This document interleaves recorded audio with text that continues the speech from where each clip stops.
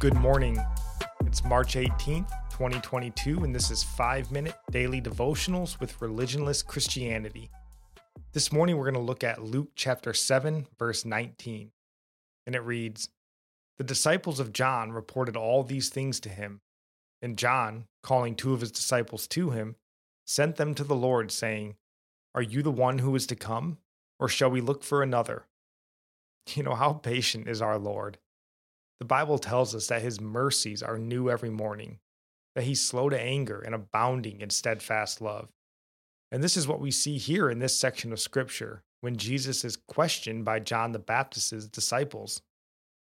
In the next verse, the disciples ask Jesus, "John the Baptist has sent us to you, saying, 'Are you the one who is to come, or shall we look for another?'"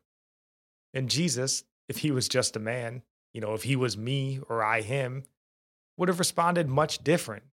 I know how I would respond, and Lord help me to learn to be more like you. But I would have said, "Are you kidding me? John's asking this? He's known me since we were babies. If anyone should know that I'm the Messiah, it's him.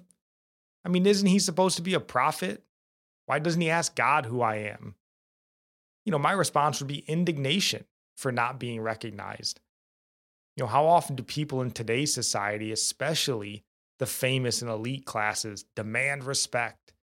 This is basically a foundational doctrine in the hip hop culture. Respect me.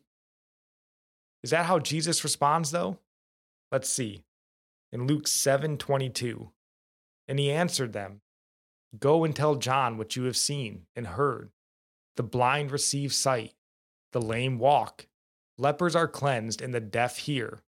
The dead are raised, the poor have good news preached to them.'" Think about this amazing response.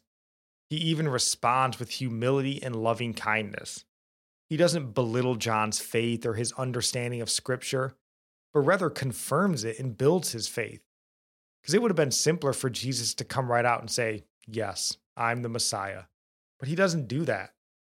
Instead, maybe knowing that John is in need of having his spirit lifted and his faith reconfirmed, cites Scripture as proof that he is the Messiah. He basically tells John here, "I know you. I know that you understand Scripture, and I know that your understanding of Scripture is sound. Therefore, hear what I am doing, what works I am doing, and you will know. I trust that you will know." Sometimes when you're studying Scripture, a little closer, certain passages that you've read countless times just hit you harder.